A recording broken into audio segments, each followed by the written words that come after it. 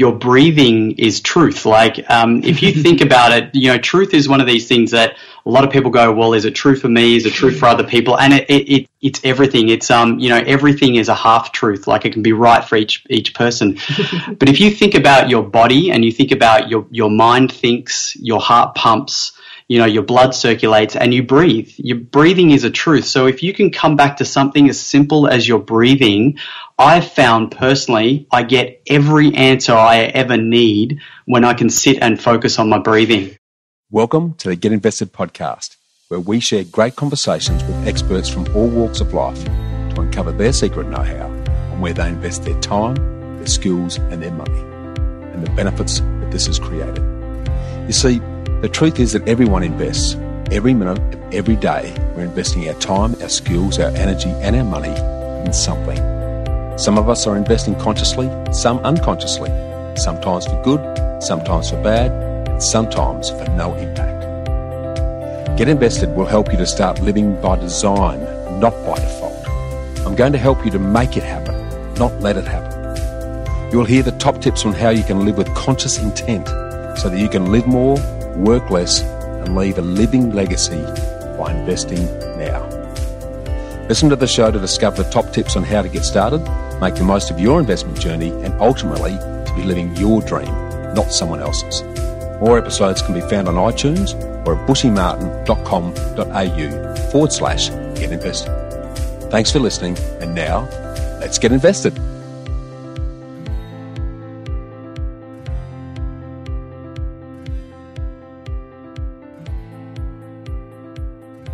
Hi Freedom Fighters. How long have you been searching for something that will help you with all of life's challenges? That thing that will reduce your stress, anxiety, fear, and help you feel safe and in control. All in an uncertain world that keeps changing at an accelerating speed and just seems to demand more and more of us. So how can we create some space and regain control of our lives? Well, many of us spend lots of time and money doing courses, buying books, getting mentors and coaches, taking holidays and retreats, going to conferences. And while all of these are good and have their place, few of them have lasting impacts because the urgencies of day-to-day life just keep getting in the way. Now, some of us numb the pain of stress and anxiety by band-aiding it with alcohol, drugs, or distracting ourselves with Netflix binges or mindlessly scrolling through our Facebook or Insta feeds. And all good in the instant, but merely distractions that lead to destructions long term.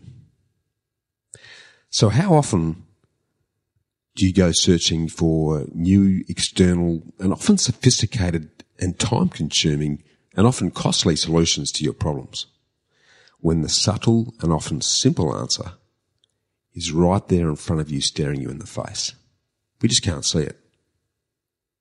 So what if the foundation to our immediate and future well-being and our sustainable success in all aspects of our life was sitting right under our nose? Something that's always been there, but we take for granted. We overlook it, and we don't believe or even realise that something so simple could provide the key to all of our ills. Now, while you ponder that, let me ask you some questions from another angle. When was the last time you were aware of your breathing? Apart from doing a meditation or gasping for breath from physical exertion, I mean stopping and focusing on your breath and breathing during the day. Chances are, rarely if ever. Now, breathing is the first thing that we do when we're slapped on the bum when we enter the world, and it'll also be our last. But in between times, our breathing is generally on autopilot. But unlike our heartbeat or other bodily functions, our breath is the only critical life force that we can directly influence and control. Our breath will quite happily keep us alive without us thinking about it. But we are able to speed it up, slow it down, breathe through our nose or our mouth, or a combination of both. We can breathe deep or shallow, or breathe long or short. We can hold our breath, and there are many combinations and variations of the above, all within our direct control. So what, you might be thinking? Well, here's what, I respond. Controlling your breathing can change and transform your life. Let me share with you my personal experience of this. Many years ago, I was a chronic punk-chested asthmatic. I really struggled to breathe, and I often sounded like an untuned set of bagpipes as I wheezed and croaked through the day. I had no energy, I struggled with any form of exercise, and I spent much of my time in bed gasping for air. Now, in those days, I'm starting to sound like an old man now. In them olden days, the treatment for asthma was to breathe in deep through your mouth, almost hyperventilating, and to take puffs of multiple ventilator treatments, which were called Ventolin and Becotide in those days, and I had to take them 3 times a day through an aerator. I looked like the nerd version of the Milky Bar Kid, if you're old enough to remember back that far, and it cost an absolute fortune with quite limited results. Then I heard about the Buteyko breathing technique, and with a lot of scepticism, I signed up to the week-long course. And Buteyko's solution was so simple that at first I didn't believe it. You see, Buteyko was a Russian scientist who studied asthma, and he found that prior to ventilators and drugs, the old treatment for asthma was to breathe shallowly through your nose, into and out of a paper bag. And it worked because controlling shallow breathing stabilised the oxygen, the nitrogen and the carbon dioxide levels in your bloodstream. He worked out that as we have become a generation of mouth-breathing hyperventilators, most of us often have too much oxygen in our systems, and the only way the body can reduce it is to produce mucus in the lungs and to swell the lung walls, and voila, you've got an asthma attack. So controlled nose breathing, on the other hand, balances our bodies and removes the need for the asthma body response. So all I had to do was to start breathing shallowly through my nose and no more asthma. And if I felt my chest tightening, I just held my breath and the symptoms disappeared. Now I didn't and I couldn't believe it. I spent a week sleeping with duct tape over my mouth to retrain myself to breathe through my nose. And since then, I threw the ventilator inhalers away and I haven't had an asthma attack in nearly 30 years. This was miraculous and life-changing for me. I came to appreciate that controlled breathing was the key, and intuitively and accidentally since then, I've been controlling my breathing spasmodically to regulate stress and anxiety levels, energy levels, relaxation, you name it, so that I could feel more in control, calm and confident.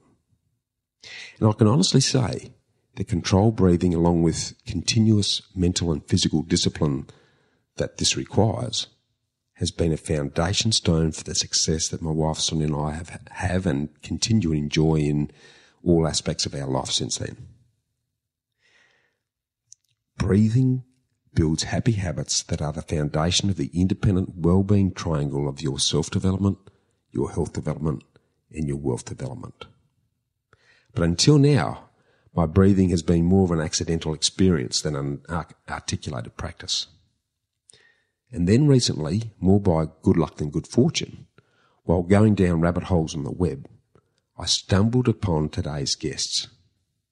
Angie and Shane Saunders are world leaders in the scientific art of transformative breathing techniques and how to use them to start enjoying success in all areas of your life.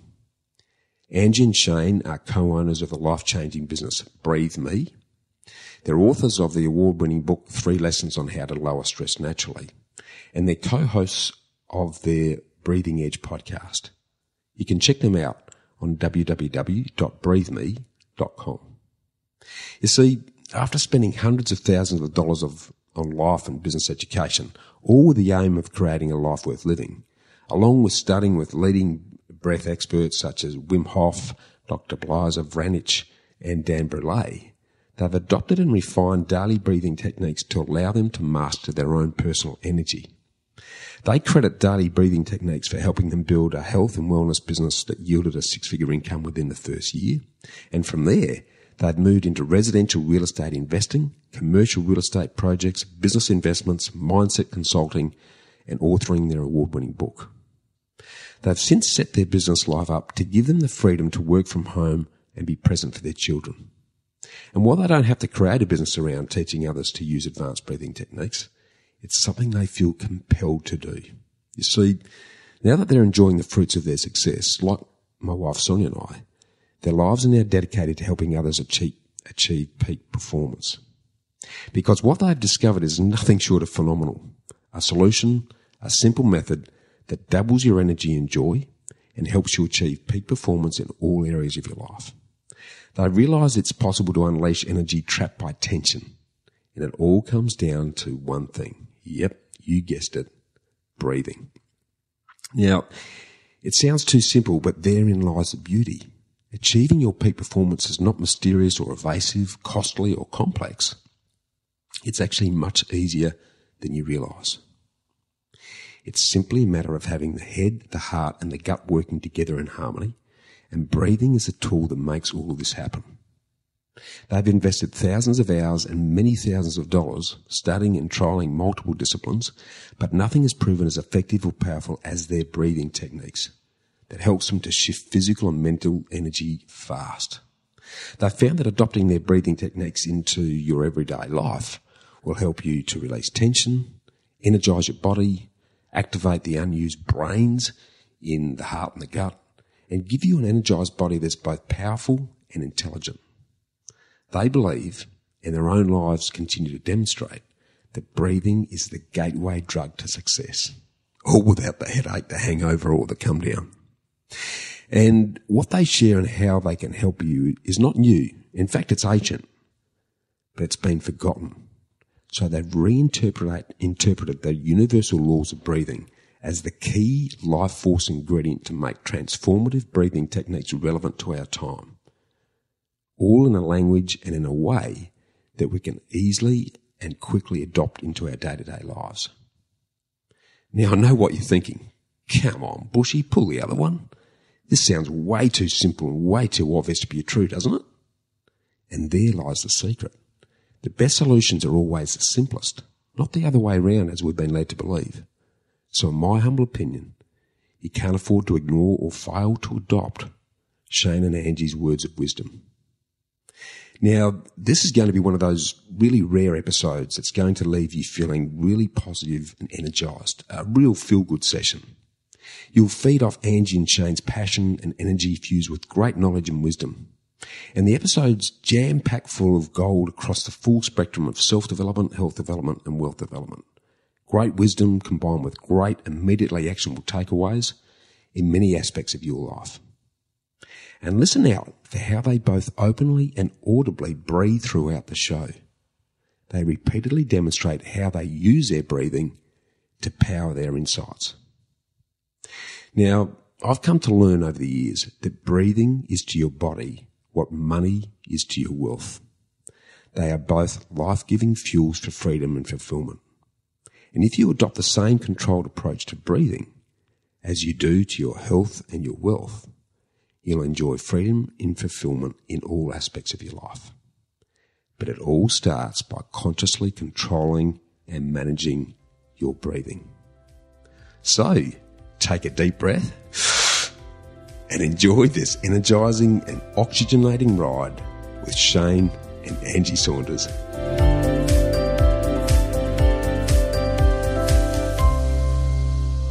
Welcome, Freedom Fighters. Now, have you ever noticed that the solutions to many of life's challenges can be found right under our nose? And they often seem so simple and basic that they just can't possibly be the answer. Well, I found this to be true of breathing. And from personal experience, I can share with you that how you breathe and how you modulate it can absolutely transform your life. So when I stumbled across Shane and Angie Saunders, who have transformed the art of breathing into a success science, I got really excited. So welcome, and let's get invested, Shane and Angie. Thank you, Bushy. That was a great intro. Yeah, I've been very excited about this for a while, and I think there's some sensational messages that the listeners are just going to prick their ears up to and go, wow, I never thought of this. But without stealing your thunder, for those that haven't heard of you and what you do, can you give us a bit of a rundown on how that looks for you at the moment and where you're heading? Yeah, so as far as whoa. I love that breathing in the background. Good work, guys. And yeah. we always take a breath before we answer anything. Yeah. Cool. There's lesson number 1. Yes. I love it. Sorry, I interrupted, guys. Go. No, that's great. So, look, we've been working the last 3 years on how can we simplify the process of breathing that's going to deliver the biggest bang for buck for somebody who's busy and needs to experience a shift or a change in perspective. Well, also what it comes down to is that your breathing is just something that, a lot of people think it's just something I do. It's for survival. I breathe to stay alive. I mean, some people don't even think about breathing to stay alive. And what tends to happen is your breathing drifts. And, when you drift, that's the first thing that then begins the kind of the downward slope into, you start drifting on your habits, you start drifting on your duties, maybe you drift on the self-discipline you have, you start to drift on many things, and we totally believe that it starts with your breathing. And so if, breathing is so fundamental to us. And at the same time, it's something that people don't put much awareness on because it's an automatic type of thing. So, we're big advocates of taking it out of automatic and putting it into manual drive and reclaiming all these benefits and magic that comes from you being able to, drive your breathing mechanism as such. Well, it's life force energy. Yeah. Yeah, absolutely. I'm really going to love diving into that in detail. But before we do that, guys, just so that the listeners sort of appreciate the journey that you've been on, can you take us through what you've invested your time, your energy and your money in, probably individually, and go back as far as you'd like, and then when you came together and where that's led you to and how that's got you to where you are now, really as the breathing gurus in Australia? Okay, so my journey kind of like my biggest disruption or failure of breathing happened when I was in my 20s, and I aspired to be a singer, actor, dancer. I was right in the middle of my big shot. I was semi-finalist for the Pussycat Dolls show. It came to my solo performance, and the big spotlight and the 3 judges were in front of me and the cameras were everywhere, and I went to go start singing, and I was so disconnected to my breathing that I started to experience anxiety and a bit of a panic attack, and I completely went off the timing of my singing with the music, and I got stopped in the middle and kicked off that night. Ouch. And as much as that I actually saw it as a celebration, to be honest. Even when I was not, kicked off the show is a bit dramatic, but for me, you were kicked off. For me, it was not my path. And in hindsight, I also felt that way too in the moment where it wasn't my path. I'm not a big drama queen. I don't really belong on reality TV show. But it was a very valuable lesson, and I realized I wanted to get out of the entertainment business from that moment. Yeah, so you were celebrating your head then, or in reflection you've celebrated because you've now realised that wasn't your path, or what were you feeling at the time? Look, I kind of at the time, I remember coming home with my bags at 2:00 in the morning and realizing that I didn't even make it to day 3. And I remember going wow, that I felt relieved actually, because I felt there was a lot of pressure. I was putting a lot of pressure on me. And so was that pressure from yourself or your parents or your peers? Where was that coming from? No, it's totally pressure from me. Ever since I was I remember it was year 9 and year 10, it was I'm going to be on the billboards, I think, because I wanted people to like me. So I realized that being on the billboards and being on the stage was not really a great strategy for people to like me. Mind you, a lot of people go down that pathway for exactly that. It's really an expression of, and I'd say this because I was a bit that way myself as a youngster and wanted to, I thought fame and fortune was what it was all about. Yeah. And you put yourself in these really stressful situations, looking for accolades so that someone can tell you you're okay, so that you start believing you're okay yourself. Was that part of it, Angie? Yeah, that was exactly it. And it was interesting because that actually came out kind of like in the wash when I moved here to Australia. So fast forward, about 5 minutes, might have been 3 or 4 years, and came to Australia because I met this man here, and I moved here. I was here 6 months. We got married after being here for 6 months, just after. So we were moving really quickly. Yep. And then I was pregnant 6 months after that. And Shane and I had talked a lot about, what is it that I want to do? Because I wanted my whole life to be in the entertainment business. And now what? And so that was the conversation that was really in my face. And then we tried going into diving deep into self-help and also business education, giving me something to focus on or something to do. So I spent 10 years at Landmark Education. I did years of therapy and things, not for getting kicked off the Pussycat Doll show, but for life reasons.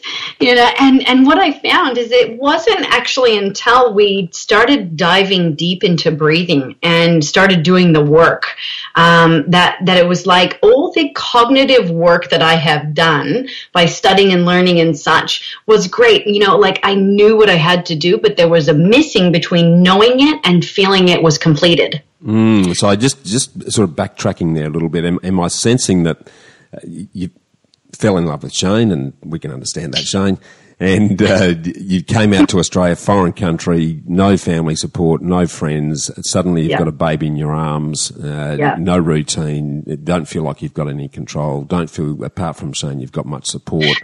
I can see that leading to postnatal depression or similar types of exercises. Am I picking this right? Is that pretty much where you got to, and hence why you started down that personal development path? Yeah. Yes, 100%. That's exactly what happened. How did you know? That was, and of course, Shane, in his usual fashion, he'll hear his side in a moment, but he's always very driven to taking self to the next level or feeling better, and he knows that if I'm happy, he's happy. So, Smart if man. I'm grumpy and throwing pieces of toast across the room, he's not going to enjoy life either. So. She did throw toast at me. I did. One day. Was it nice though, mate? Was it a nice piece of toast? Yeah, butter on Had a it. Vegemite on it too. I love it. That's awesome. Yeah, okay. So I can see where that and I will come back to why the breathing piece in a minute, and perhaps now is the right time for Shane. Yep. If you can sort of in parallel sort of take us through your journey from way back when, and then we'll come back to this point and then look at how breathing came up on the radar and what made you sort of go down that route. I left school, like, really where things started for me is I left school early. I just did not see school and the education system as somewhere that was going to advance me. I always had this, I don't know what it was. It was I would say curiosity at the time. Now looking back, it was more intuition than anything, but curiosity at the time of how things could be better.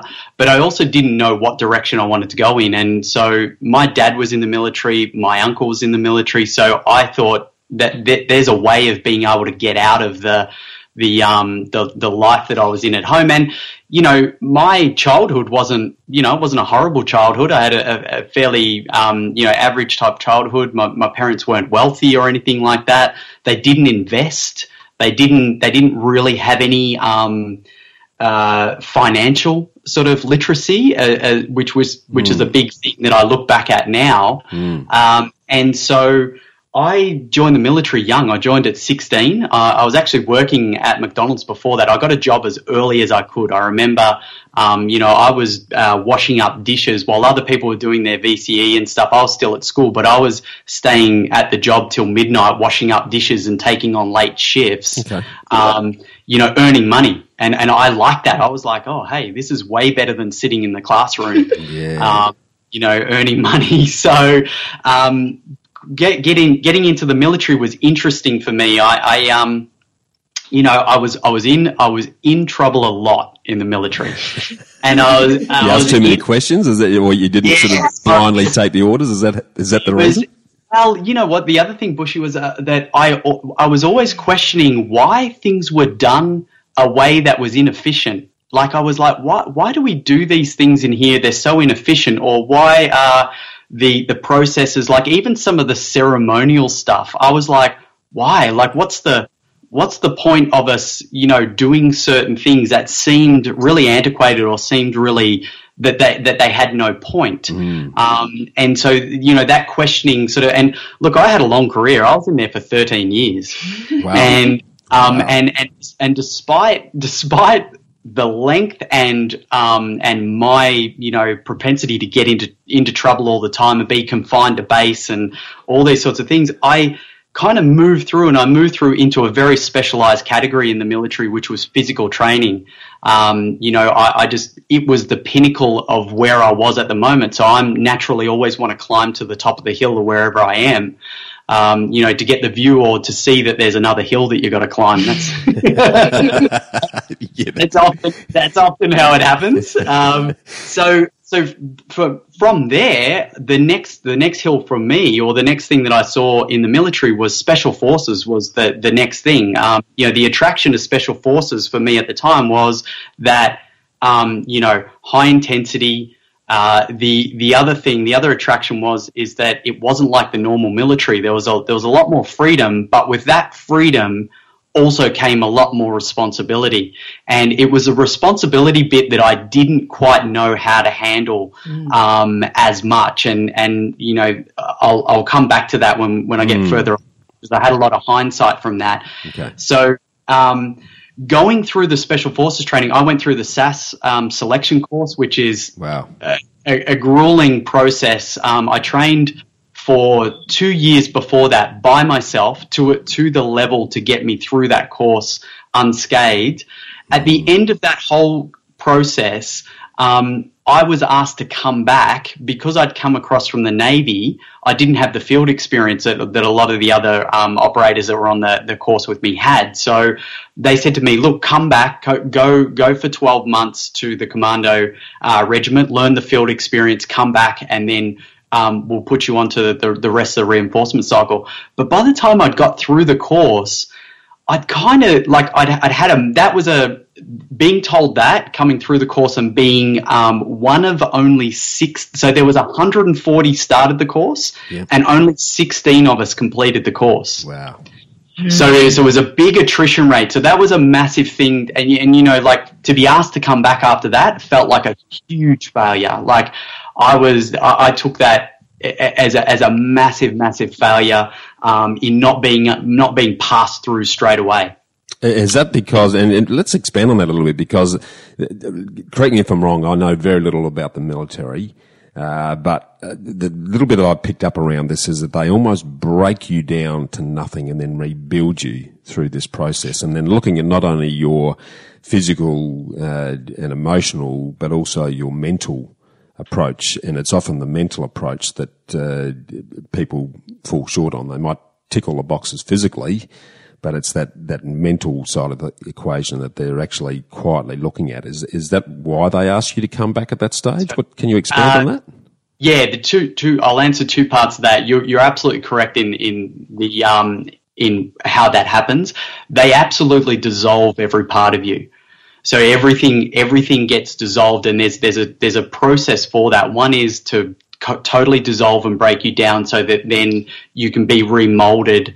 You know, to be both someone who can comply but be autonomous at the same time, and that's a really it's an interesting way to be, because you've got to be able to think on your feet, make really life-threatening decisions in the moment. You know, call in. You know, you're tasked with calling in airstrikes. You're tasked with, you know, the skill set is obviously taking targets out with as little damage as possible to other people around. You know, there's all these different things that they need to have this autonomy, but also someone who can make clear decisions. And I think in my case, what let me down was the maturity side, the maturity, emotional maturity, and the mental maturity, that I hadn't quite gained yet. I still had a very big victim mentality, which is one of those points that I look back on and go, wow, all the problems I had in the military came from me. Like, they didn't come from people. I was always like, oh, why are people after me? Everyone's always after me, and I didn't realize that I drew that all to myself, through various things and growing up. So that, to have that experience and look back on what I considered one of the major failures in my life, it was actually one of the greatest growth periods, because what it did was it broke all the patterns I had. It broke me out of that pattern, and it allowed me to look at, the fact that I had a victim mentality. I was blaming people for the way things were. I was blaming everyone else for me failing in that and not noticing that. And I wouldn't have noticed that unless I had, and that's the, the blessing of failure is that, and we've read this in various different texts, is that it has the seed of a success is in that failure. It's not the full blooming flower of success, but it's the seed. And so if you look for the seed in all the failures, and it's going to be there, that is the only way you become successful. Yeah, 100%. I often say that you've got to break it to make it. And the old, that great book, The Obstacle is the Way, I'm sure you've probably read it, but it's flipping your head on. Yeah, there you go. Not yet. So that was a major turning point for me in my life. And then when I got out of the military, this is a really interesting story. I actually went AWOL. I left. No, I didn't have the permission to go on the leave. I just went on leave, and it's actually where I met Angie. It's all your fault, Angie. Breaking rules is, Now, I want to add something in here, Bushy. Like, I covered my tracks so that when I came back, I could basically justify myself in leaving. So I actually, I had some paperwork set up to say that I could go on leave. So this comes all. The reason I'm telling you this is because it comes full circle into something else that I learned in lessons, and it comes into the property part of it when we get to that. Right. So what happens? I went AWOL. I met Angie while I was AWOL. They discovered I was AWOL while I was away, and they were going to arrest me when I got back into the country. So I decided to stay in the US for a little while longer because I was in Mexico, and I stayed in the US for the little while longer, which is where I met Angie while I was at the very tail end of that. So I got back to Australia. I had only a few months left before my discharge. I managed to talk my way out of the court cases that they wanted to put me through. Got down to the last day. Now, what they said to me before I left is they said to me, if you come back to the military, we're going to try you, and then you'll serve your punishment. So right in that moment, I was like, I'm not going back. Funny about that. I'm not going back because, most people say, hey, a lot of people that there are people that are left the military, that what happens to them is they find that the system has entrained them so much that they find it difficult to be out of the military. And so I came out with this absolute thirst and hunger to go, I am going to be successful at whatever it is that I do. I need to know how to be successful. And in saying that to myself, I'm like, there's also these formulas. It's not just you just go out and grind and you're going to be successful. There's there's your mindset, there's your health, there's all these things that we mentioned offline, that you spoke about offline as well before this podcast. There's all these other areas that come into success. And so that was where I got interested in, okay, there's got to be something else. So when I got out, I started a PT business. That PT business became successful, then it dropped right off and I completely lost the whole business, went through a massive I was so sick at the bottom when we were looking at going completely broke. I was so sick I couldn't get out of bed, and Angie just come to me and said, "Get up. You have to get up. Like, you've got to get up, and we've got to get on with this."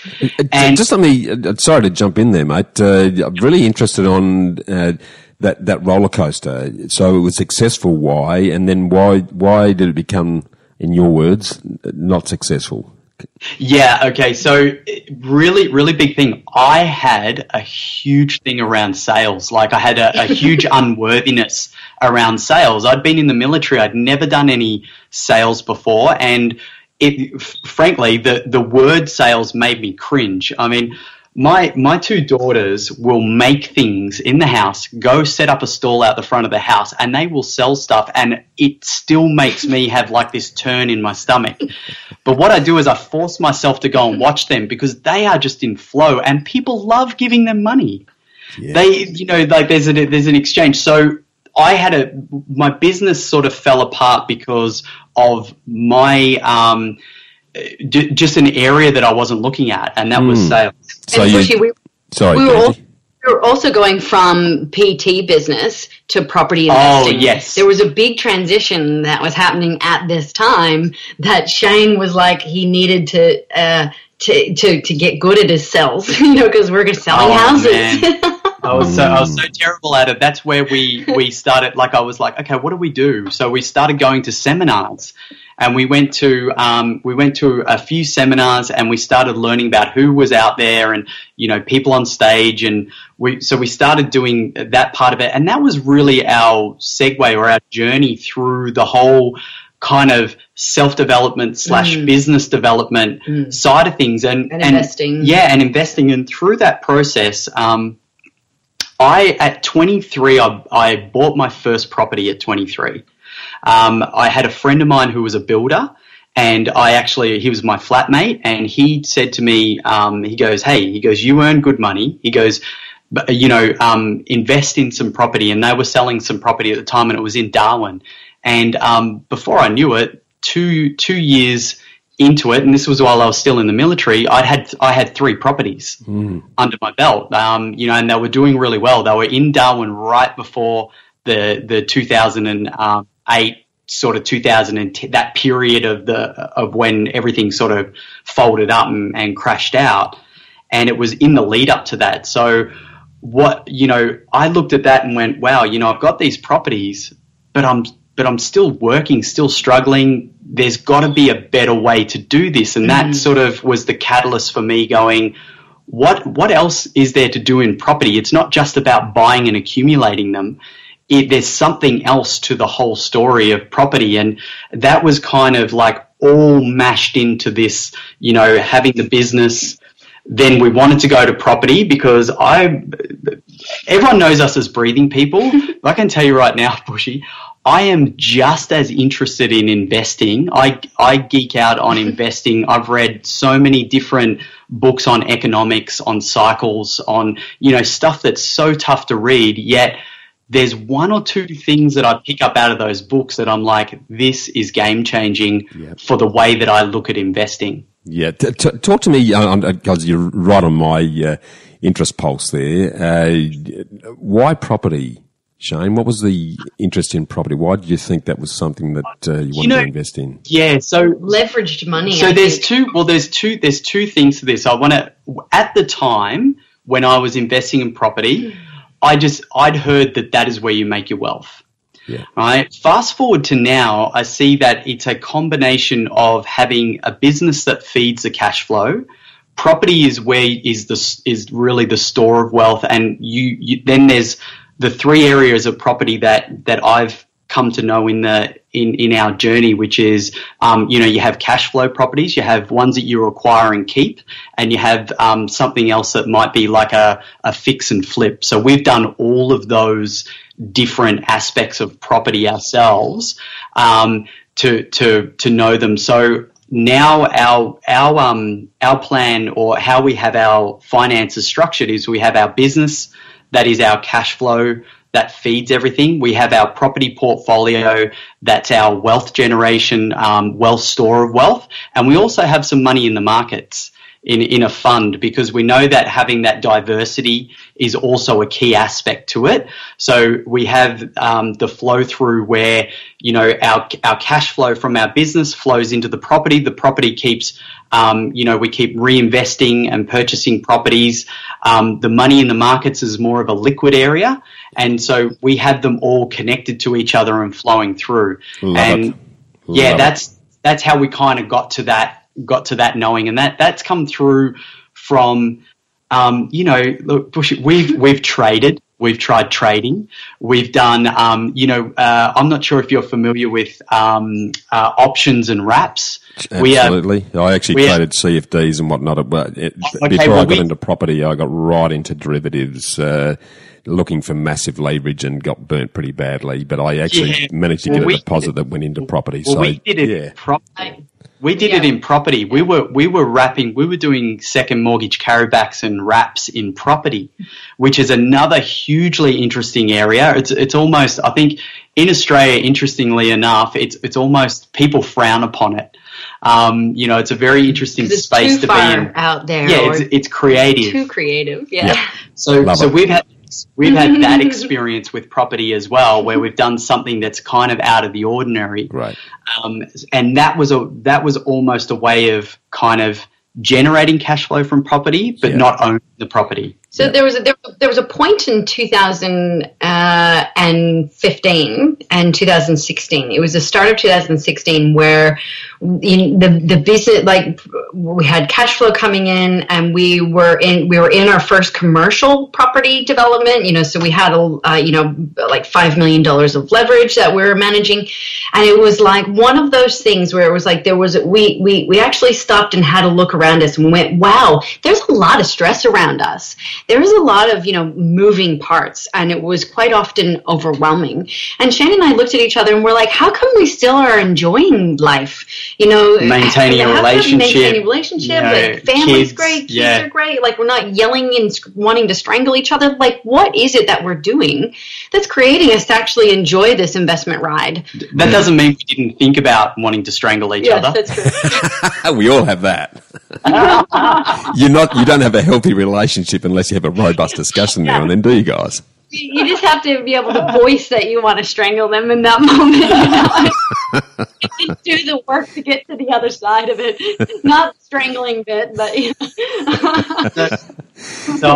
So I know I'm kind of talking around here. So I'll bring it back to, so property was a major component of us moving forward. And what we found that we got to this commercial deal, which Angie just mentioned. So we'd done 13 residential deals, and we were like, it's still, we still didn't know enough, or didn't have the right structure for that to be providing us steady income. We were asset rich, cash poor, and I'm sure a lot of people out there will you know, have been in that position or understand it. Yep. And we came across this commercial deal where we got the opportunity, or it was through the negotiations that we did, where we got the opportunity to take this property on an option. That means that it was a $5 million property. We put $100K down, and we said to the owner, we said, look, we're going to take this property and we're going to renovate it. And if we fail renovating it, you get handed back a property that's fully renovated. And we said, all we ask is that you give us 18 months on a contract, and then we'll complete the contract after that 18 months. Love it. And so we basically got control of this $5 million property for $100K. Nice. We borrowed funds, and we did the renovation, and we've just completed that entire deal as completely wrapped up just in the last few months. So we took it from end to end, and we learnt so much on that. And I guess one of the biggest things that I learned was about leaving money on the table, about, you know, we got into many sort of, what would you call them? Many altercations. Pickles. With, you know, people in various tendencies, or whether it was in the deal, it was someone wanted something, and we learned early on, this was a huge part of it, that if you give people some money back, then that kind of solves problems, even though it hurts. Like there was some people that were really, just treating us very poorly, and we were like, just give them some money back. And it was almost like magic. As soon as we'd given that money back, money appeared from somewhere else, or the deal flowed through, or, things happened. So that was a really major thing for us. And that takes, like for me, I was massively stingy. I never wanted to give money back to people. And I think it's a bold statement is that when we were able to manage ourselves around, being connected to understanding if the ego is taking over or if we were being walked on or whatnot, like we did the work to lack of better words, clear the energy. And this is where the breathing comes in for us, is we were able to clear any of the sort of like heady things that come out. The reactions, when you're reactive to deals or reactive to people or reactive to a moving part. In not a great place to make a decision from. We learned that one early on, and we're like, that's a big thing. What you've let's hone in on that, because the listeners, I think this is really worth picking up on, because any form of negotiation, and particularly property that can be very contractual, is by nature built around conflict. So if you're able to enter into a space that's looking outside of yourself, which is exactly what you've, I commend you on and having this ability so early in the journey, to be able to step back and say, well, it's not about win-lose. It's how do we create this win-win-win-win scenario? And if we give a little bit here, then perhaps that's going to create a mindset on the other side that allows us to have this is the story of not focusing on the battle, but the overall war and getting the overall result. But there's not many people that, and the system built around property doesn't really facilitate that sort of approach very often. So I commend you both on being able to take that very objective step and looking at the longer term result rather than the immediate conflict that you might be trying to tackle. Thank you. Thank you. Well, I think that's what's led us to have a happy investing life. Well, life generally, what I'm hearing from you is that your whole ethos is really built around how can we eliminate stress in any form from our life. Am I right? Yeah. But some stress is needed. Like there is no growth without pressure. And so we have a look at it in that perspective rather than the why does it always happen to me or here we go again. It's like, what can I learn from this and what sort of things can I put into place that this doesn't have to happen again? Yeah, I think also, Bushy, with the whole stress thing, we've shifted across to looking at the quality of our thoughts. The quality of your thoughts dictate everything. I mean, you are what you think. Everything that happens in your life comes from how you think, the people you surround yourself with. As Angie mentioned before, your willingness to step out from a situation, and as you also pointed out, look at win-win-win. We've found that the way that we've learned through our breathing is our breathing gives us that space. Like it literally is when you learn it, it's the tool that enables you to just switch and if you take a breath while you're listening to somebody. We've got a habit of listening through our nose. That's a thing that we do. And it's amazing the shift in one breath but between what you're about to say and how you're about to react, versus taking that breath and then all of a sudden you're like, oh, I don't need to say that, or I'm just going to listen, and all of a sudden things start working themselves out. And it seems so simple. It's not easy, but it's hugely powerful. Like so powerful to have that. And we feel really blessed that we've gotten to the stage where that is just a normal habit for us to do that. I love that. I actually, it's really interesting you say that. Again, perhaps by accident, because a big part of being a podcast host is shutting up and listening to your guests. And as you said that, Shane, I'm listening through my nose. I'm actually very shallow breathing through my nose to give you guys a space to expound on the wealth of wisdom that you're sharing with us. Hey, I'd love to dive now right into that breathing space, and given the absolute transformational nature of the work that you're doing there, let's start though by, can you talk to us about at what point did you both realise that breathing was such a key to and a foundational step to everything else? So how did you get there? Yeah, so it's off the back for me. So mine was off the back of a 4-day breathing experience. And when I came back, there was a noticeable shift in how I was feeling. It was like, the thing I mentioned before about, I kind of knew it, but I didn't feel it. Yeah. I finally got to the point where I felt it. It was like I had released a lot of the tension and anxiety that was stored in my body, and there was finally some space to have something else. And the turning point for me was when my girls were going crazy in the night, which that happens, before bedtime, sun goes down. The witching hour, yeah. The witching hour, yeah, and that used to be the most difficult part of the day for me was that time, and I would react and I would sternly ask them to do this and stop doing that and do this, and then I'd get angry, and then it sometimes my anger would take over. And what I noticed is that when I got back from that, it was like the craziness was happening before me, but I was the calm in the middle of the storm, and I wasn't a part of the storm. Yeah, hey, Angie, sorry to jump in there. I want to go back a step even before that. And why did you even go to the 4-day breathing experience? Because something in what you guys were looking at the time has suddenly gone, well, we need to look more at this breathing thing. Why did you do that? Shane signed us up and said, I'm going. Where it came from is in my time in the military, I was training divers.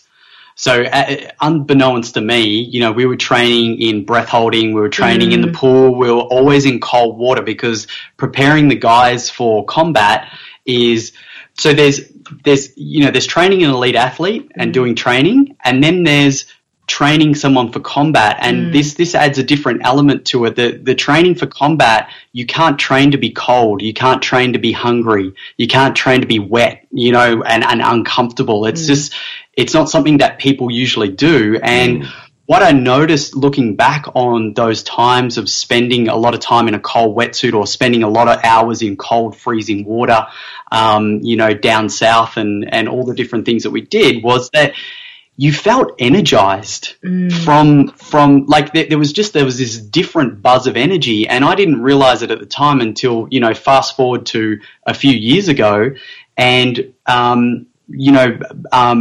cold immersion started to become really popular. 2015, you had a whole lot of, there was some neuroscience talking about it. Then Wim Hof came onto the scene and kind of made it famous, and there was all these different things, and that was when the rise of sort of breathing kind of came in. Breathing's always been around. Like when we met a lot of the different gurus and people that we trained with, they'd been around for like 40 years, 10 years. They'd been, breathing's been around since people have been breathing, right? Funny about that. Right? And what we noticed in doing the research is that breathing is mentioned in every religious, spiritual text, scribed on stone tablets, scribed on, on the Egyptian buildings. You name it, there's a reference to breath, and breath is referenced synonymously to spirit or life force. So there's this reference in all the ancient texts to breath being your life force or your spirit. And so, we didn't really get into the spiritual side of breathing straight away. We were kind of like, let's look at this practical aspect to it. And once we'd both experienced a breathing session where you sit down and you focus on your breathing and you do different things with your breathing, as I said before, take it out of automatic and put it into manual drive, it's like, oh my goodness, like this whole thing opens up. You have sensations in your body that you haven't felt before, or it is a very much a unique, one of a kind experience that you have, and it's unbelievable to people that haven't actually done it before. People just go, really? And we're like, really? Like, try it out. And to answer your question, getting to the 4-day course, Shane put me in some cold, and I didn't want to do it. And I didn't put you in. Well, no, I did choose to go in there because he's very persuasive. And he's a very good salesman, and he doesn't think he is. That's the best ones. I know, right? So I got in the cold, and I realized after I was cursing him, he says, why don't you try something different and let the cold in? And so I took a big breath, and I just relaxed my body, and I started crying my eyes out. And I realized just how much I was holding on to in life. And that was causing me to be very reactive. And it was disconnecting me from myself and from my children and relationships. And so when he said, we're going to this thing, I was like, yep, it just feels like I need to go. You get to experience a safe experience of vulnerability, Bushy, in the breathing, like, because a lot of people are scared of that word. They think it's about losing something, but when you can truly be vulnerable physically in your body, things shift, things change. You actually gain strength and courage from it. It's a polarizing kind of experience that, and unless you know about it, unless you go to someone who facilitates or opens up that space for you, you probably just will continue to kind of grind through life and not understand that there's such courage and strength that comes from practicing that vulnerability in your own breathing. It's a bit of a fear breaker too, isn't it? Because totally. The cold water only adds that experience, because when you're in cold water, you have to be present. You have to be in your body, so it brings you to being present. So there's a lot of magic in these. They're ancient rituals and ancient traditions that have been around for like I said before, we've traced them back. You can find them everywhere and anywhere. Yeah, I think I read once that, and I can't remember whether it's beyond the Romans or the Egyptians, that when an invading race was looking to impoverish their competition, they'd break the noses off the statues as a way of breaking the spirit. Am I right in saying that? I don't know where I've heard that, but and that all comes back to the importance of breath and that life force that you are talking about. So can we, because there'll be a lot of skeptics out there who go, yeah, come on guys, breathing's just breathing. Are there any simple techniques that you could share that will give the listeners the opportunity to go, wow, yeah, okay, I know what you're talking about? Yeah, for sure. There's two in particular that are now. Here's the funny story before we tell you this technique, because this is like the secret technique. And this made me laugh when it first happened. One of our mentors, he goes, I've been in breath work for 40 years, and he goes, the most advanced breathing technique that he has found is a yawn with a sigh mixed into it. So you basically circular breathe through the yawn. Now, I wouldn't have believed it if I hadn't have actually practiced it and seen it, but literally your body already has the most advanced breathing techniques inbuilt in you. So sighing and yawning, we probably don't have time to go completely into the science of it, but these things activate parts in the brain. They move the lymphatic system in the body. They have all these different things that happen in the brain when you do them. Now, what you can do is you can sigh and you can connect the sighs together. If you connect the sighs together in a looping action, that will bring up a lot of energy in the body. So if you're feeling like you're having the afternoon slump, we always recommend to people you do this for, even 30 seconds to a minute. If you connect some sighs together, one after the other, and, the sigh is just taking a bigger inhale and letting the exhale go. And if you connect them together, even for 30 seconds or to a minute, you're going to notice that your body's going to start to come up in energy. Think of it like, when you see a plant that's wilting and then you add water to it and all of a sudden it starts coming up and perking up. It's kind of like that, only just with oxygen, with your breath. No, I love that. It's a great analogy, Angie. And it's funny, yawns and sighs are almost there's almost a negative connotation now. I often sigh without thinking about it. I just it's interesting, Bushy. A lot of that connotation comes down. Now, this part of this is parts that I've read. Part of it is opinion. So just allow me to be invited to express my own opinion on this. Is that a lot of that comes from the control of people. So if you look at us coming out of the dark ages, the church, all the authoritative areas never wanted people to get together and breathe together because the word conspire means to come together and breathe. Because what used to happen is people used to have independent thought. They used to have breaking of molds. They would break through emotional stuff, and that would weaken the sort of the hypnotic rhythm of religion or of people trying to control other people. The breathing would actually break you out of those hypnotic rhythms, and so yawning and sighing became this thing where it's rude to do that. You shouldn't do that in public. It's kind of filtered down from that, where they kind of in a lot of the cultures, they banned people breathing. They banned them getting together and actually breathing. Yeah, they used to get arrested. Yeah. Yeah. Wow, that's really interesting. I had no idea about that. So yeah, that makes sense now, because I often just do it and someone will say, "What's wrong?" Nothing's wrong. Nothing's wrong. I'm just having a sigh. It makes me feel better. Yeah, it's the body's way of letting go of stress and tension. So we always say, especially in the corporate space, we'll be talking to a lot of corporates that are very uptight and, you have to do this, and you have to do that, and extremely stressed out. And when we just get them to take 10 sighs, there is a distinct feeling of feeling different than what it was beforehand. It's absolutely. Well, I used one of your breathing techniques before we started this morning. I just laid on the floor and did the 30 and then hold the breath, and then it immediately put me in a really good space. Let's face it, breathing is the accelerator for our body. We can put the accelerator down by inhaling more, or we can go the other way and focus on the exhale and slows things down.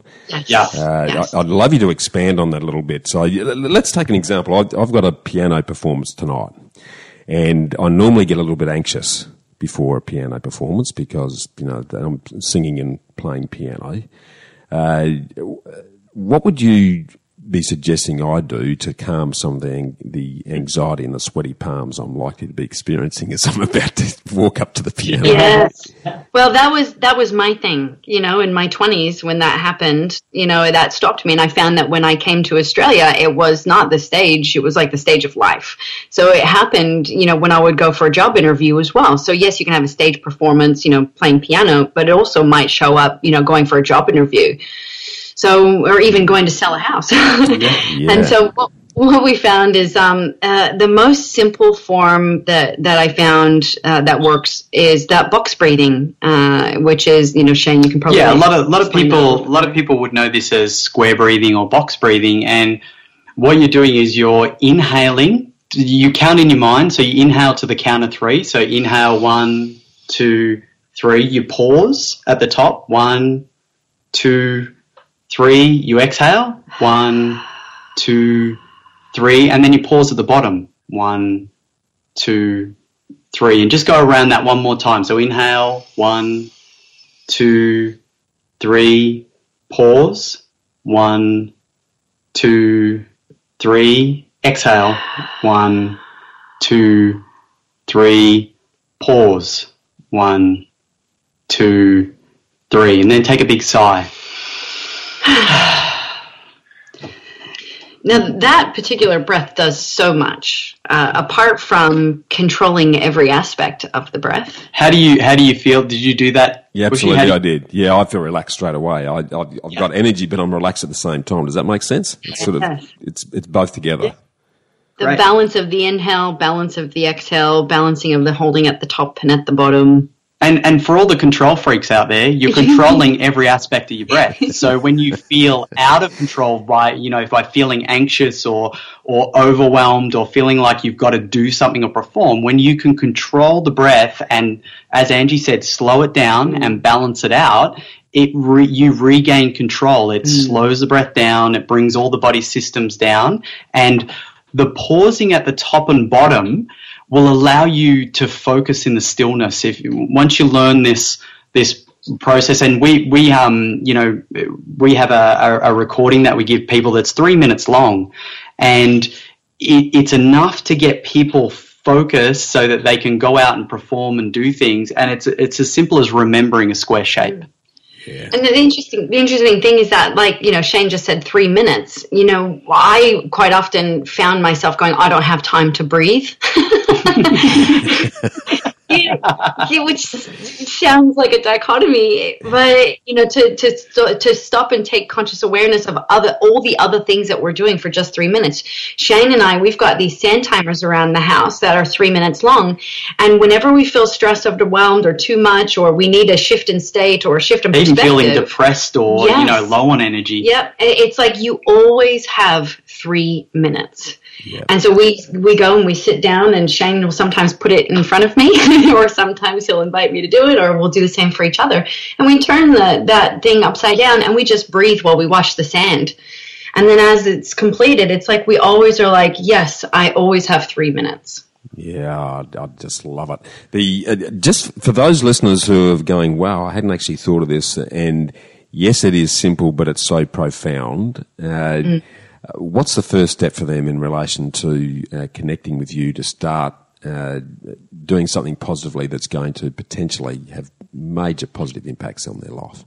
Absolutely. Well, we've got, just on our website, we've got a breathing starter kit, which is a mix of all those 3 minute breathing exercises. We also, in that kit though, Bushy, we also did some designer breathing. So we've got a coffee shot in there, which if you breathe with that for 3 minutes, you'll feel like you've had about 5 coffees.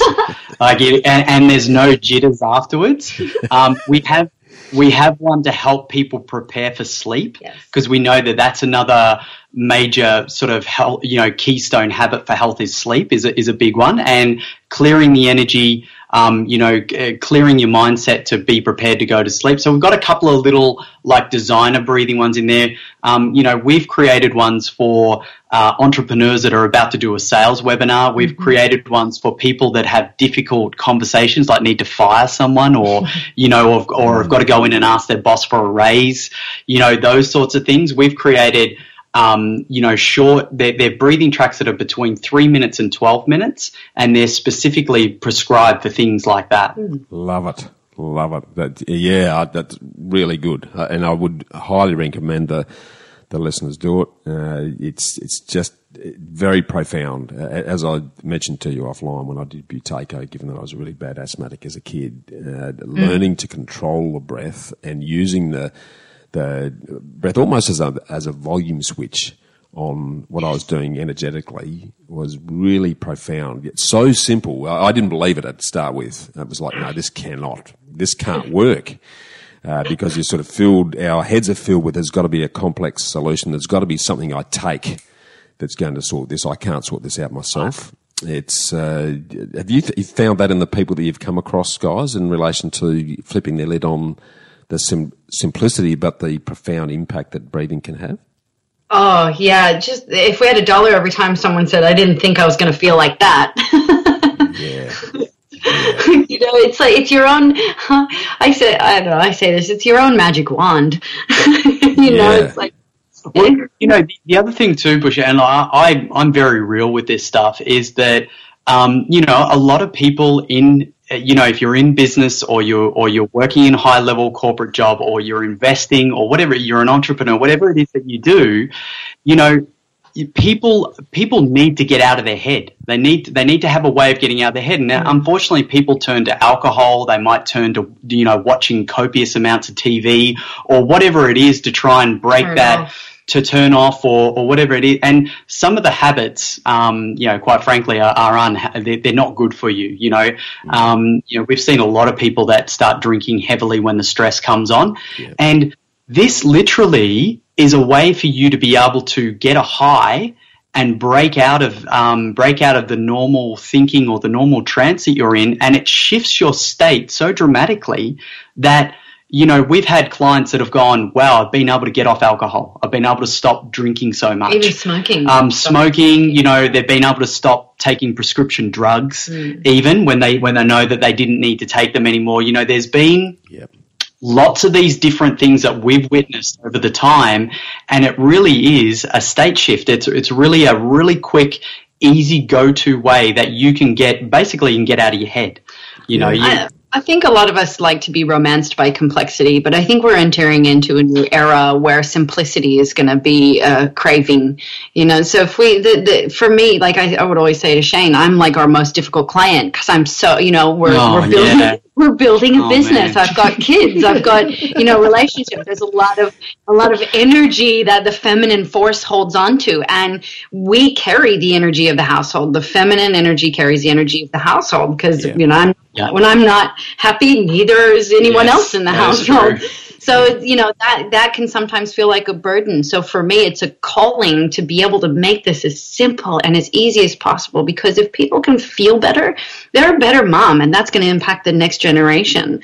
Or they'll feel better in their team, and that's the big kicker is seeing it impacting teams and being able to catch things before it becomes a problem, because you're not stuck in the head and the feeling miserable. That in it, like Angie, there's a lot in what Angie just said, and what I want to highlight out of that, the main thing I want to highlight out of that is the breathing will give you the space to give the other person the space to work out things that they need to work out. You don't have to intervene or try and force your happiness on them or feel responsible for someone else's happiness. And I think that's been a key aspect to, we've been married 11 years. We've been together 12 years. We've got 2 kids, and we continue to evolve. And the way that we continue to evolve in our relationship to this current point is that giving ourselves the space to work out what it is for us that's upsetting us, or that's, what we're trying to control. And that allows growth to happen. And it also allows you to then, basically work in harmony with each other. And that doesn't only go for your intimate relationships, it goes for all your relationships, your relationships with your kids, with co-workers, with friends, with all of this. It really does give you this, we kind of call it like this magical bubble, that where you see everything slow down and you can take the time to make, much better informed decisions about things. Well, it released a lot of pressure when I didn't have to manage him. All I had to do is manage me, where all I had to do was sort myself out, and everything else got sorted out as a byproduct. I love that. There's some absolute gold in way, and I could go down 100 rabbit holes with what you've just covered there, but I'm going to emphasise that for the listeners to re-listen to what you both just said, because there's some life-changing gold in what you've just said. And it's certainly an entree, I think, for those listeners who are really serious about making some change in their life. Life might be going well, but it can be going better, and life might be going so well and you're looking for a way to make it go well. You've just given them the start button with what you've just said there. Tell me 2 quick questions before I jump into the ambush, because I'm mindful of your time. And you've covered it off. I love the way you two integrate. I often talk about the power of 2 with myself and my wife. How important is your support of each other to where you're at and where you're heading? Well, I was engaged twice before I got married. So I kind of learned a lot about what I didn't want, and what I did want was somebody that was willing to do the work for himself, and also give me the space to work without judgment or condemnation or criticism as well. I think that because we have respect for each other and we're always honest with each other, meaning that we have the rapport that we could say, hey, there was a point in our relationship where we're like, hey, I'm not attracted to you anymore. What's going on? And so we went to work on, okay, well, what do we need to do around that? So I think it's being able to change and evolve together. Yeah, I think for, everything that Angie just said, then I totally resonate with. And I also understand that, it is in the quality of your thoughts and how you both harmonize with each other. And, it goes back to what we just said before about giving each other the space to do the work on yourself and not hanging your happiness on each other. And, also catching the contempt, or the resignation that in relationships. I've seen many relationships where you kind of look at people 10, 20 years down the road, they very much dislike each other, but they don't know why. They're in a marriage and they're kind of like that. They'll have arguments or they'll never quite, and I think it comes from as Angie said, not addressing things straight away, or having the courage and having the openness and the space to do it, or having a practice that allows you to do it. That's what the breathing really also does for us, is it allows us to clear our own stuff so we can have an adult to adult conversation when we do have the conversation. And they're all encompassed in a great relationship. I've found personally that having Angie's love for me is something for me to have that's real and that's solid. And I think that that's important from a male aspect. If you don't have that solidness, you can kind of, all sorts of things can grow in your mind and take you off, and cause all manner of problems in your relationship. So it's being able to really establish that with each other, having open communication, and obviously having, both our minds come together. We spoke about this offline, Bushy, and you expressed the same thing in your relationship. Both our minds come together and form something else, and we get so much stuff done because we are flowing with each other. We do know what each other's thinking. We're aligned on the ideas we have. We come together and appropriately clash our ideas together until we get a workable solution out of it. And we're okay with that. We're okay when one wants to go one way and the other one doesn't. And, we just have the conversation with each other about how important it is. Well, we read this quote the other day, change the person or change the perspective. I'm changing the person. It's not, in our scope here. So we're always looking at how we can change the perspective. Love that. I love it. And there's an overriding circle of safety that sits within everything that you've spoken about, where there's absolute unconditional acceptance for each other. And it's not a question of, I'm not going to be around. I'm going to give you the space to work things out, and we'll sort of ride with the flow as we go. So you beautifully expressed that, guys. Thanks. That's awesome, and some great takeaways there for the listeners in their own relationships. One final question before I jump into the ambush round. What do you believe is the secret to long-term sustainable success? And I underline the word sustainable in that regard. There it is. I would say that in itself, letting go. Letting go is an important aspect to sustainable growth. I'm always looking at how I can let go of things. I don't know. I'm going to go straight to what is closest to me, and that is that your breathing is truth. Like if you think about it, truth is one of these things that a lot of people go, well, is it true for me? Is it true for other people? And it's everything. It's everything is a half truth. Like, it can be right for each person.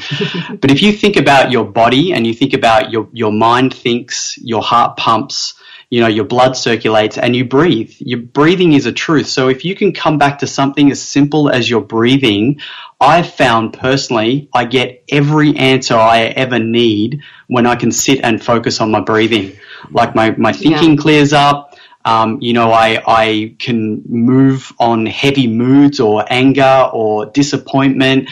It can increase the joy and elation that you feel. So I just think that one of my really good friends and mentors, Alex Chaffin, he said that breathing is a gateway drug to success. And I love that. I love when he said it. He goes, "You can quote me on that." He's a very cool dude. I just love that. As a quote or a saying. Oh, I love it too. It's the most natural alternative you've got to really be enjoying life at any point in time, and having that switch there that's completely it's sitting there bubbling away doing its own thing, but the moment you want to do something with it, can be quite transformational, mate. So that's gold, guys. Hey, I'm going to get you guys back on again because I think we've only just scratched the surface today. There's a lot of other stuff I'd like to dive deeper on, but I know you've got some other commitments. So jumping into the Ambush series, which is just 5 quick questions that the listeners all love to hear our guests' views on. And you've given me one already, which may be it, Shane, but what's your favourite quote and why? Mm-hmm. Well, that quote I just mentioned is, but also my own quote. It's not in the words; it's in the practice. It is something that rings true for me in so many ways, because I've found that consistency in a practice is, I've seen that all the gurus that I've met, the one thing that's common about them, and they're not great in every area of their life, but the one thing that's common about them is that they're consistent in a practice that they do. That consistency in a practice just fuels this self-confidence that you don't get from anywhere else. And when you're proficient in something, there's a presence that you have. So it's not in the words, it's in the practice is the best quote that I live by. And I've found myself as of lately saying this quote, that there is no beginning without an end. And it's just being really good at letting go of old ways to become who you need to become. Gold, guys. I love your insight. Absolutely love your insights. Both of those are absolute pieces of gold right there. And yours, Shane, really resonates with me as well, because it's unfortunately, discipline's become a dirty word in a lot of people. So I now call them happy habits, but it's exactly the same thing. If you do something consistently for long enough, your passion grows, your proficiency grows, your enjoyment grows, your fulfillment grows. Everything comes from that consistency.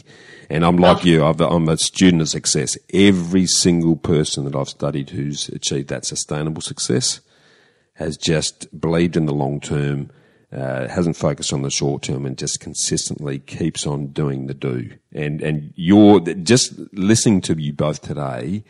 It's absolutely crystal clear. Not only are you smart enough to be asking the right questions, but you're doing the do. And it's the doing the do. You can think until you drop, but it's doing it that actually makes the difference. So, and as I say, you're living, walking examples of exactly what you're talking about there. And breath is the easiest, but most impactful place to start. So awesome.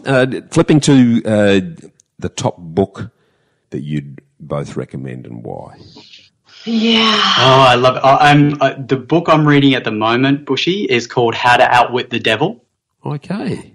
And it's Napoleon Hill's last book that he wrote, and it only got published a couple of years ago, but it's the follow-on from Think and Grow Rich. Right. And the book is phenomenal. Like, absolutely phenomenal. It's a really interesting read. Totally that's the top book that I've read. Brilliant. Well, his first book is just about a Bible for me. It's the most dog-eared, scribbled on, highlighted book I've got in my collection. There you go. The next one has come to you now. Brilliant. You just give me the best thing I'm going to do with my Christmas reading. Thanks, Shane. So that's awesome. What about yourself, Angie? Have you got one that really resonates with you?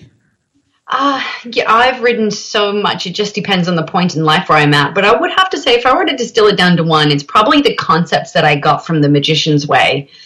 And the reason why I say that is because that was kind of like the first iteration of getting turned onto the thought prospect that I could be an alchemist in my own energy, where I can be in absolute control in if I want to feel good or if I don't. Yeah, that's all in your hands. Yeah, that's gold as well. This one's a little bit left field, guys. But a lot of Aussies feel like they pay too much tax, so they're always looking for people's views on legally what's the top thing that you've done to minimise the tax you pay. Where does that sit with you guys?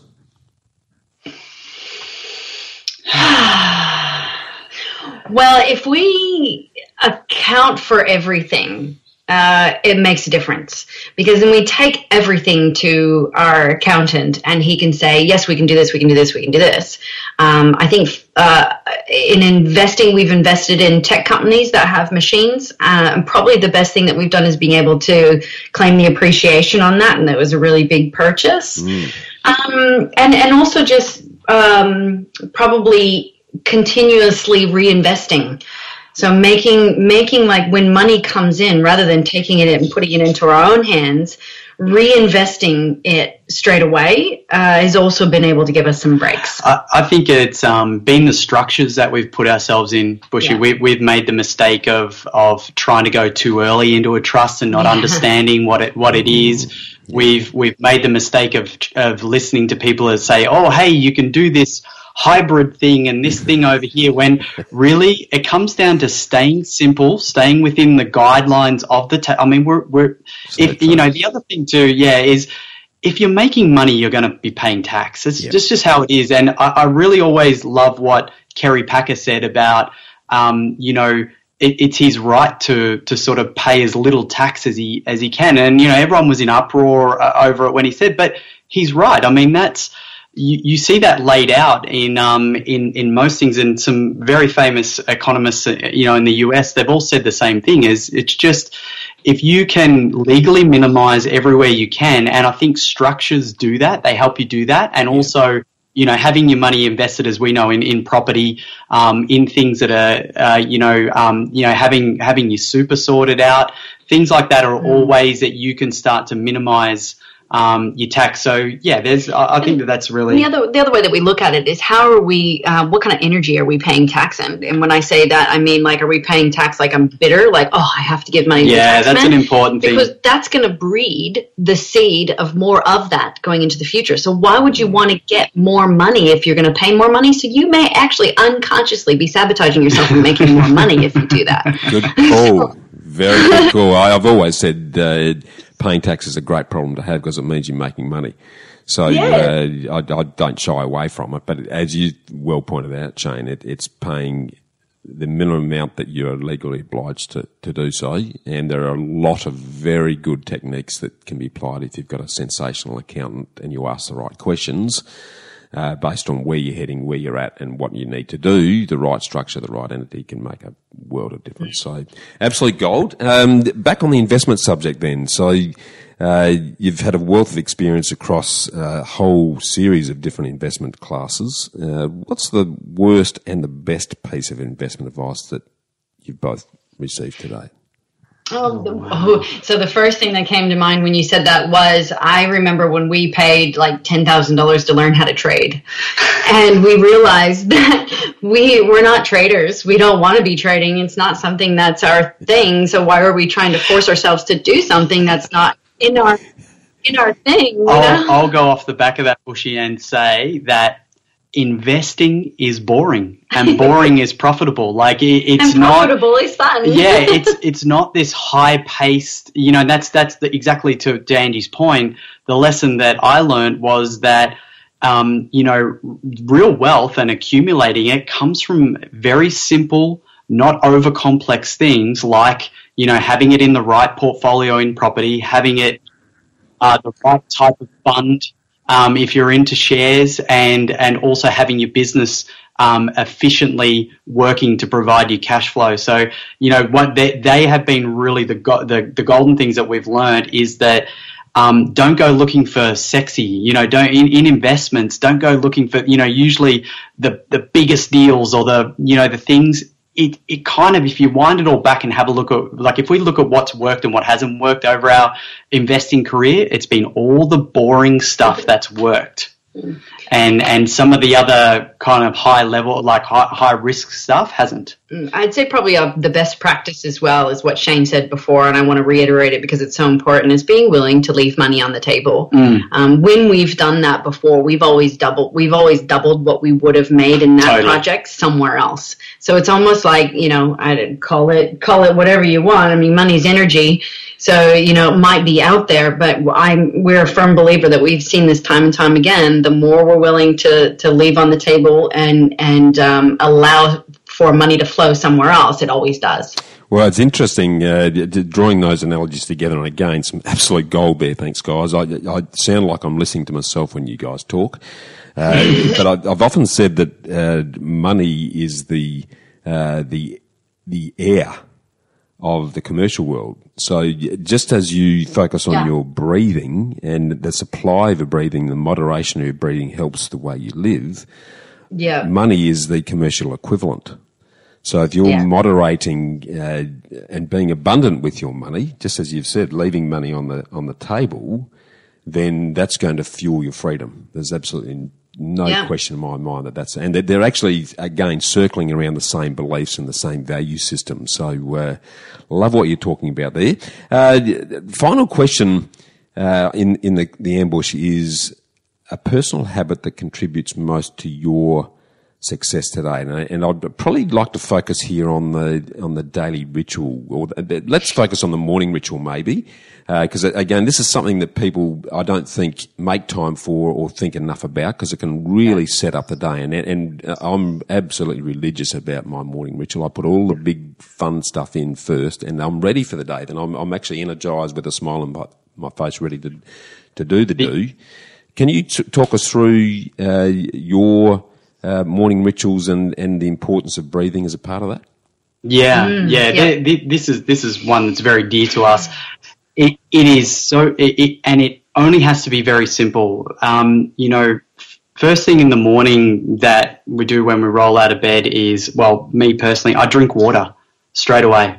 I make sure that I drink a whole, probably 300 mils of water straight up. And there's a whole lot of reasons behind that. And from there, I'll go outside and get outside into the light. It doesn't have to be direct sunlight, but better if you can. But get outside and just do some movement. Stretching. There's the 5 Tibetan rites. If you look that up, Bushy, it's an amazing little sort of combination of movements that has a lot of power in it. And then I'll go and sit and I'll breathe, and then do a gratitude ritual for all the people that are involved in my business life, my life, my kids, all the people that I'm in contact with. I bring them to mind and actually, send them some energy, in a certain way, or put some focus on them, with gratitude. And then following that, I'll journal down or set up for the day. What do we need to do for the day? We'll write down all the things that we've got to get done. We'll write down where we were uncomfortable yesterday. We'll also write down anything else, and then Angie and I align on that. And that can all be done within sort of 30 or 40 minutes, depending on how much time. So they're the different elements that I have in my morning routine, and it's quite simple. And I wasn't always a morning routine person. I wasn't even a morning person. Shane would always be jumping out of bed, and I'd be rolling out of bed, grumpy. And what I found is that even just stopping to take 10 to 20 big inhales and letting go. And then quite often I'll journal my dreams, or I'll sit and meditate on what my dream is. And then I'll pick up, any sort of lessons or learnings that there is from, what's happening in the unconscious mind while I'm sleeping.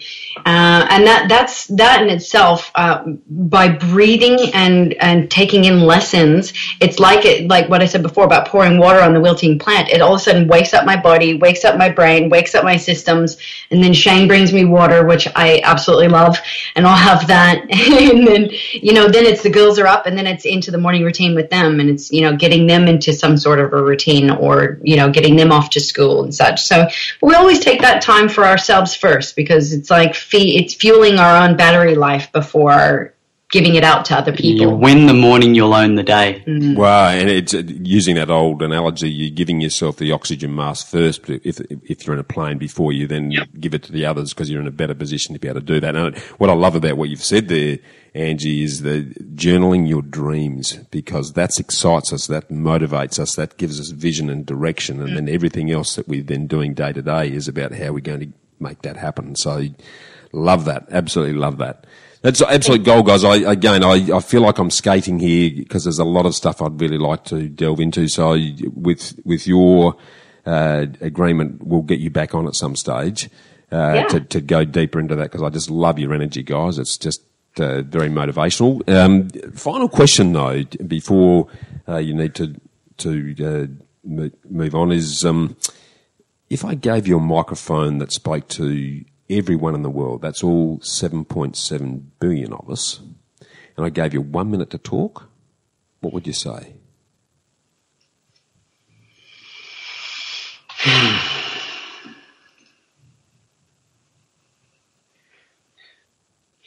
The interesting thing is, I think that people hear a lot all the time, and then there's a lot of noise and there's a lot of pressure.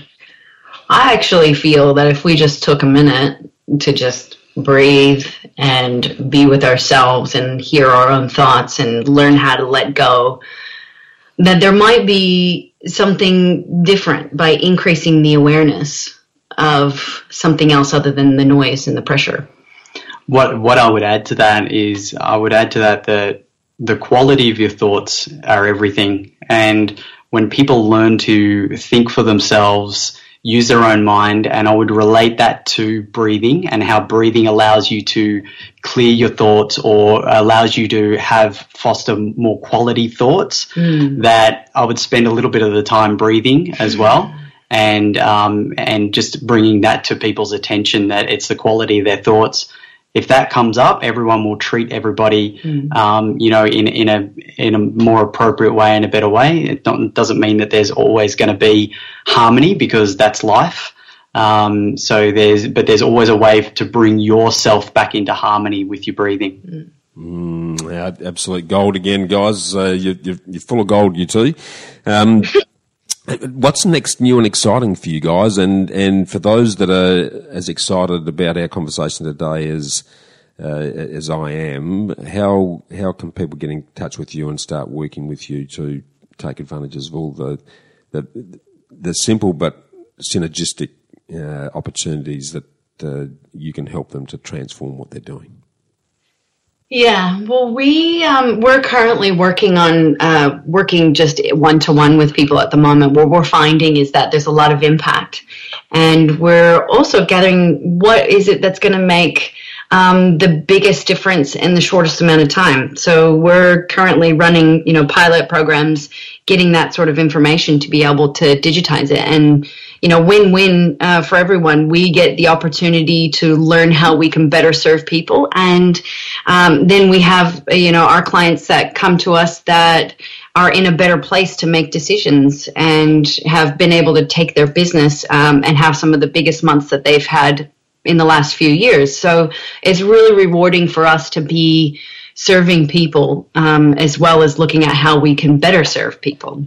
And so the probably easiest way to find us would be on breatheme.com and getting in touch with us. And we're going to be spending some time in the States next year as well, so coming back and forth between Australia and the States. So Well, new and exciting time. We're looking forward to a roaring 20s.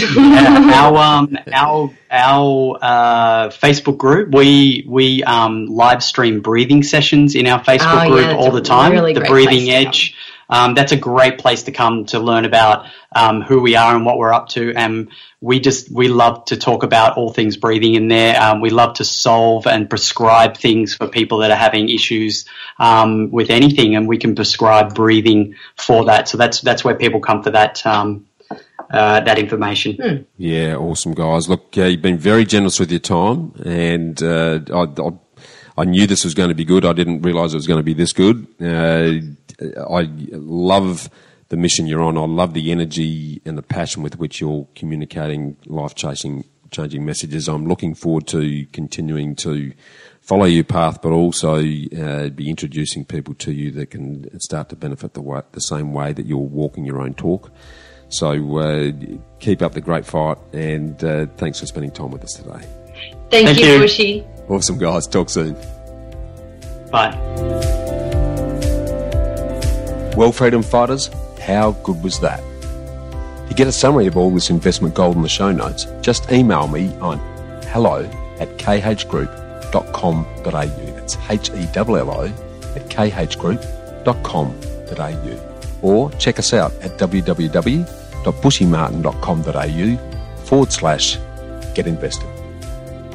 I look forward to joining you next week for another episode of the Get Invested podcast. So thanks for listening, and as always, dream as if you'll live forever and live as if you'll die